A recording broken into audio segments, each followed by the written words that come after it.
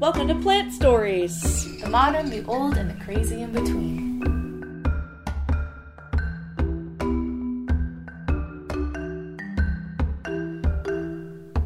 Myth or fact? Orchids have a soft, sweet, elegant scent like jasmine and vanilla. Myth. In fact, some orchids smell like rotting flesh in order to attract their pollinators, and they're highly successful. Today's episode is about orchids. Whoop, whoop. They've existed for over 200 million years, evolving with dinosaurs and mountains. Sure. Yeah, that sounds true. It is. That one's a fact.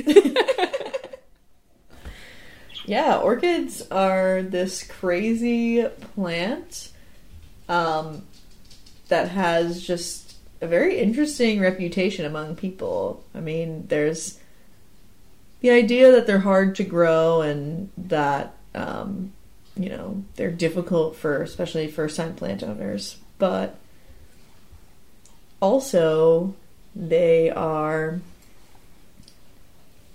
a plant that is well known for being an elegant plant, well known for being a very refined, expensive looking plant. People love that simple 1 or 2 line kind of modern art almost that orchid stems with the blossoms on them create. So it's very interesting to kind of see that and now kind of know so much more about them. And that's what this episode is about today. So where are orchids with us now? Kind of like you said, they have this reputation of being difficult to grow. They've become much more accessible. But even then, they still take a super long time to get to a stage of blooming. More recently, there are a lot of orchid growers who are able to use cloning, essentially, to clone orchids from other orchid tissues. And it allows them to very rapidly create a large population of orchids from even just 1 or 2 small orchids, which has allowed the business itself to really boom. One of the most popular orchids that you'll see, like the regular orchid that you get at the grocery store, is the Phalaenopsis or the moth orchid, and was one of the first, even way back, was one of the first orchids that really kind of wowed people. It comes in a lot of different colors. It is one of the easier ones to grow. It's a little more tropical based. And so those took really well to that particular process. There are a couple others like Cymbidiums and things like that that are maybe easier to propagate but can take a little longer to actually grow. So what do you mean by propagate? Propagating in this sense is really just being able to reproduce another orchid. Orchids now are almost entirely clones of other orchids from tissue samples, and this also allows for growers to kind of get the same quality of orchids over and over again, because genetically they can change, from orchid to orchid, but in this way they're exact clones. So if they want 200 white Phalaenopsis orchids, that's not, even a little bit of an issue for them. They can just... Nice. And like I said, there are a couple different kinds of orchids that can be propagated this way. Or do well being propagated that way. Phalaenopsis orchids took to it the best and are kind of the most popular. They're the easiest to ship. But there are tons and tons of varieties of orchids, and those are kind of just the most popular ones that do the best as houseplants. Yeah. I think I saw over 100,000 species of orchids. Yeah, there are a lot. Because orchids grow on pretty much every continent except Antarctica. Mm-hmm. Every place has kind of their own version of the orchids. Orchids have adapted to a variety of different environments. Mm-hmm. And they're very interesting plants that way. Yeah, they've had hundreds of millions of years to create, like, incredibly specific relationships with, like, one pollinator for one species of orchid. Like, without that insect, that species of orchid is done. Which is, like, extreme evolution. I don't think there's any other kind of family of a living organism that has that intensity of, like, dependent relationships, that they've just, like, found the perfect pollinator and found exactly what they wanted. Well, plants are pretty crazy that way. They do kind of tend to find that little thing, but that was also important when they first started trying to kind of reproduce orchids in mass, so that they were finding that they couldn't reproduce an orchid from a seed or from even a propagator sometimes. And they finally figured out when they put two orchids next to each other, like a fully grown orchid and a smaller orchid, that's when the smaller orchid was thriving, and that's when they were able to discover the relationship that orchid plants actually have with fungus, because they realized that fungus produces nutrients like a mama bird gives to baby bird. Like, it takes certain things from, whatever medium soil it's in, chews it up and spits it out as nutrients for these plants. And so once they figured that out, they were able to grow more orchids separately from each other, but it wasn't quite fast enough. And that's when kind of the cloning also came into being, because propagation from the actual orchid plant can take years, depending on the type of orchid exactly. And, collecting orchids, especially exotic varieties of orchids, has been popular for a very long time. So let's go back to the very beginning. The beginning of the relationship of orchids with humans. So step one, naming them. Yeah, so orchids were basically named from the Greek word orchis morio. That's what they called orchids. That's because the word orchis means testicle, which they kind of saw the suedo bulb as a testicle. They were considered aphrodisiac plants. People ate the flowers, either larger or smaller flowers, to try and predict the outcome of the birth of their children, what gender they would be. I think it was bigger blossoms were boys and smaller blossoms were girls, or something like that. And they often ate the roots, or drank tea made with the roots, because that was kind of what they felt would help give them that. This looks like prowess testicles. That they needed. This will help. Yeah, this looks like testicles. This must be what I need. Yeah, that's definitely it. And so there's even a Greek myth describing how the orchid came to be, claiming that Orchis, which is funny that that's his name because it means testicle. Mm-hmm. Good name, yeah. It's Richard is named Dick. Yeah, exactly. He was the son of a nymph, and he came upon a festival of Dionysus, Bacchus. I hope I'm saying that right, but I'm horrible at pronouncing Greek names. So, and he came upon this festival, and he drank too much, and he tried to rape a priestess. Common Greek story. Yeah, and then for his insult, he was basically torn apart by those people. Oh, good. When his father asked for him to be restored, the gods just changed him into a flower. They're technically, he's alive. He's there. Yeah, technically he's there, but not really there, Oh, okay. So, orchids remained popular throughout Roman times, but when Christianity took over, the flower was kind of believed to have a very sexual nature. For sure. So it's named testicle. It's true, yeah. So from that, they kind of fell out of favor as flowering plants. It actually took a pretty long time for them to come back into popularity, but kind of like we had discussed before in the history of houseplants, when people started bringing things back from other countries in their exploration, that's when things got kind of crazy with orchids. It's called orchid delirium is what this time period is, and it was kind of a defining time for orchid houseplants in that era. So basically this guy, his name is William John Swainson. Good name. Yeah, solid name. He was a British naturalist, and he basically accidentally brought the plants back from Brazil. So he went to Brazil and he collected all these specimens, and he was like, these plants are totally unimportant. And they were Caleta orchids. And so he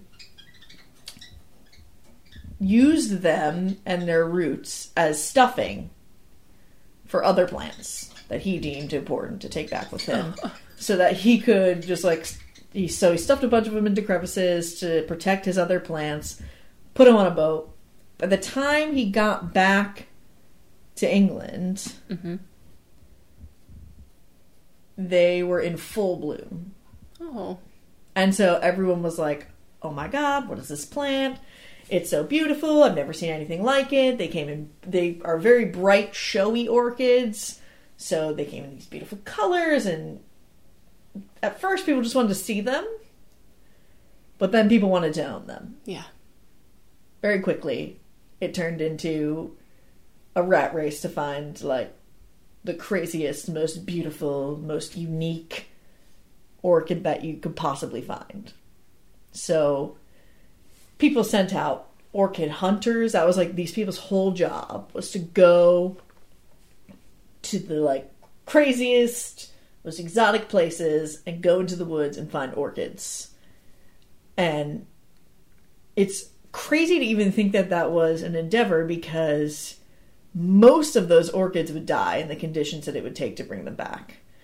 Only I think I wrote it down as 2%, but yeah, most of them did not make it back. 2%. It was very low, the amount.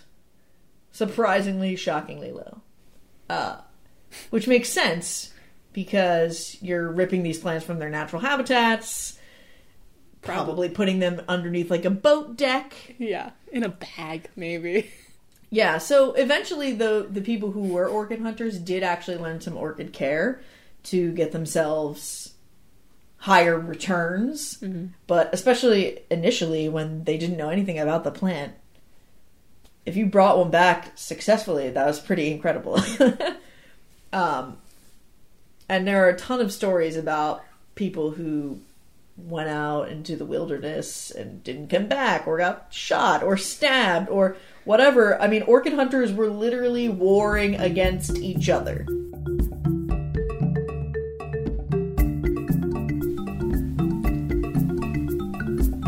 So there's a story of a group of 8 men who went orchid hunting in 1901, and they went to the Philippines in search of orchids. One was eaten by a tiger. Nice. The second was doused in oil and burnt to death by locals. Nice.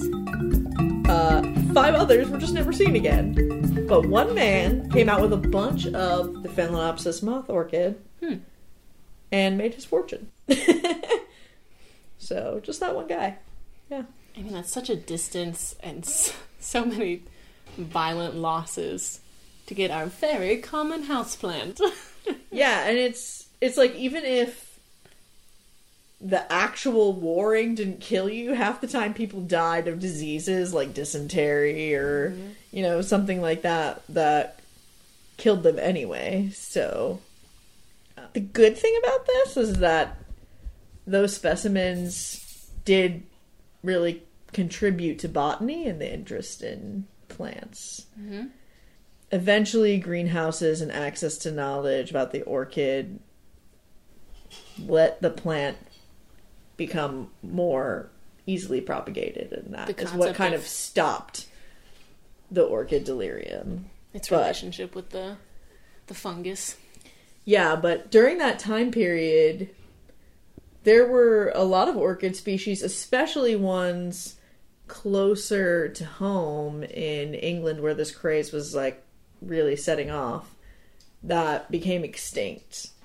And it's funny because even today there is an orchid in England that is manned 24/7 by a police officer because it was found by a group of botanists who were like, oh my god, thank god, like this is like the one specimen of the species of orchid that we know that's still here.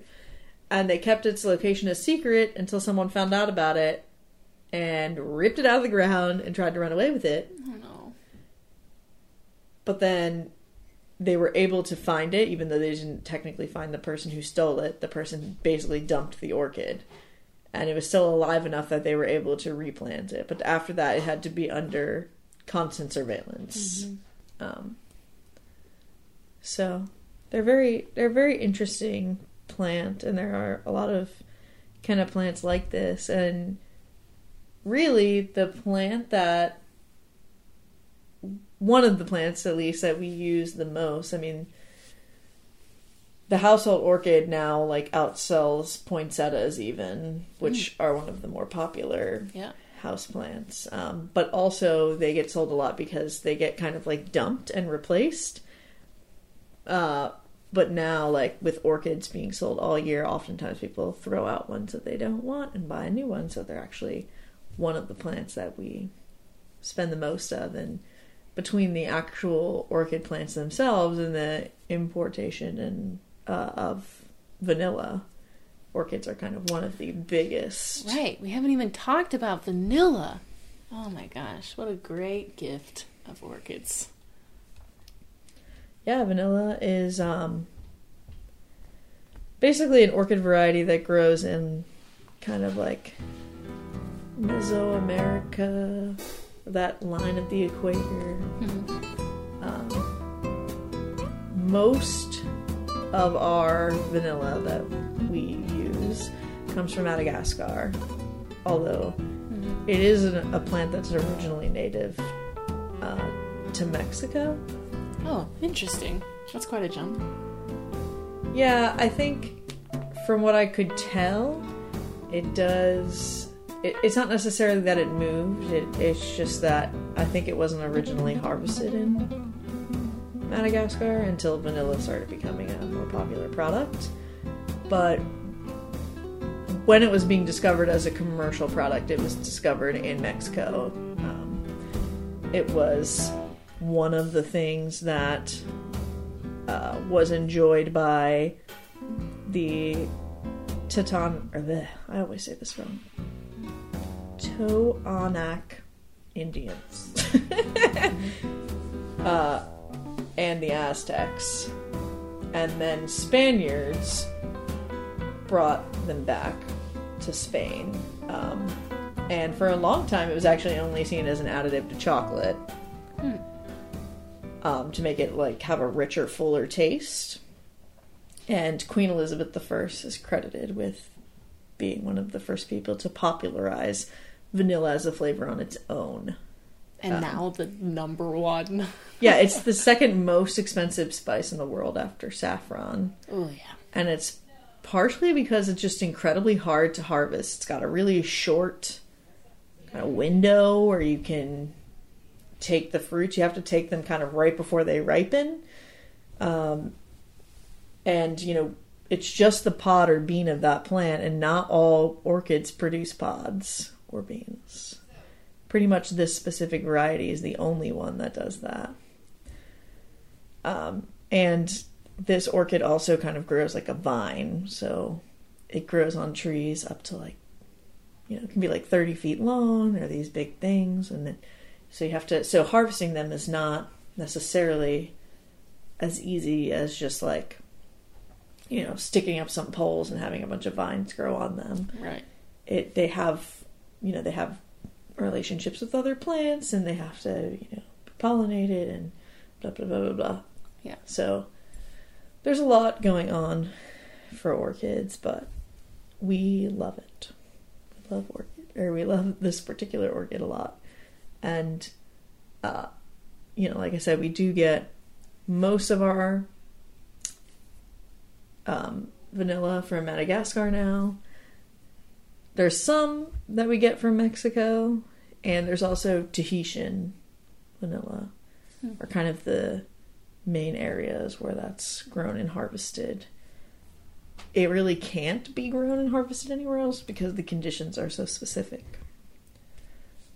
And that's also why we've developed now synthetic vanilla. So, right. Synthetic vanilla there's a couple of specific compounds in vanilla itself that are easily replicated, but not quite the same. Mm-hmm. So but to keep up with demands, I'm glad there's another option. It's true, because I like the taste of vanilla. Mm-hmm. I'm a fan of this plant, but it's pretty expensive. It's like $20 to just buy the vanilla bean pods. Worth it, yeah, if you have a really good recipe, but sad mm-hmm. if you do not. For me, the most fascinating thing learning about orchids was how they can do all sorts of different kinds of mimicry to attract their pollinators. So, like, some of them will evolve to be in the shape of a specific female insect so that they attract males who will come and try to mate with them, and in the process they get pollen all over them in the perfect spot so that when they see another flower that looks like a female and they're like, oh, maybe this one, then they pollinate that flower and they still don't get what they want. Or some of them will look like competitor insects, and so they'll like fly at them to go attack them, and then they'll get pollen like on their a specific spot, and then they'll see another one and they'll do the same thing. Or I mentioned earlier that some of them will smell like rotting flesh to attract certain flies or beetles. And the design of where they attach pollen to the insect has become so specific that, for example, a bee could fly into like 4 different kinds of orchids, but each orchid matches to like a specific part of their body. So like they could have pollen from one orchid on like their left arm, another one on their head, another one on their butt. And so then when I know that's not proper bug terms, but you get it. We don't need proper terms in this podcast. So when they fly into another flower, there's no issue of them like cross-pollinating it because they'll hit it in the exact same spot, which I think is amazing. I saw a lot of cute pictures of bees covered in pollen. Yeah. The mini tip for today is stop overwatering your orchid. Orchids, for the most part, out in nature, and especially your Phalaenopsis orchid, if that's what you have at home, grow on trees. So their roots, they're important, but primarily they attach to the outsides of trees, and then they take water from the humidity in the air and from the runoff on the tree. So oftentimes when you get an orchid from the grocery store or a florist, you'll notice that the orchid itself is in a very loose, either moss or kind of like potting medium that isn't quite soil. Mm-hmm. And that's because it needs to have as much drainage as possible. So even if you don't have a drainage hole at the bottom, especially if you don't have the drainage hole at the bottom of the container that you have your orchid in, you just need to be careful that you're not overwatering it. Oftentimes, once every week to 2 weeks is plenty, and a small amount. Ice cubes, that trick that people use, is way more about the amount of water than necessarily the heat or cold of the water. So, don't overwater your orchid. It will die. Pretty much immediately, honestly. What are we doing for our next episode? Bromeliads. What was that? Bromeliads. Bromeliads. Bromeliads. They're an ancient plant. No, they're fun. There's some interesting ones. What's a bromeliad for someone who just heard the word? It is a tropical and subtropical plant.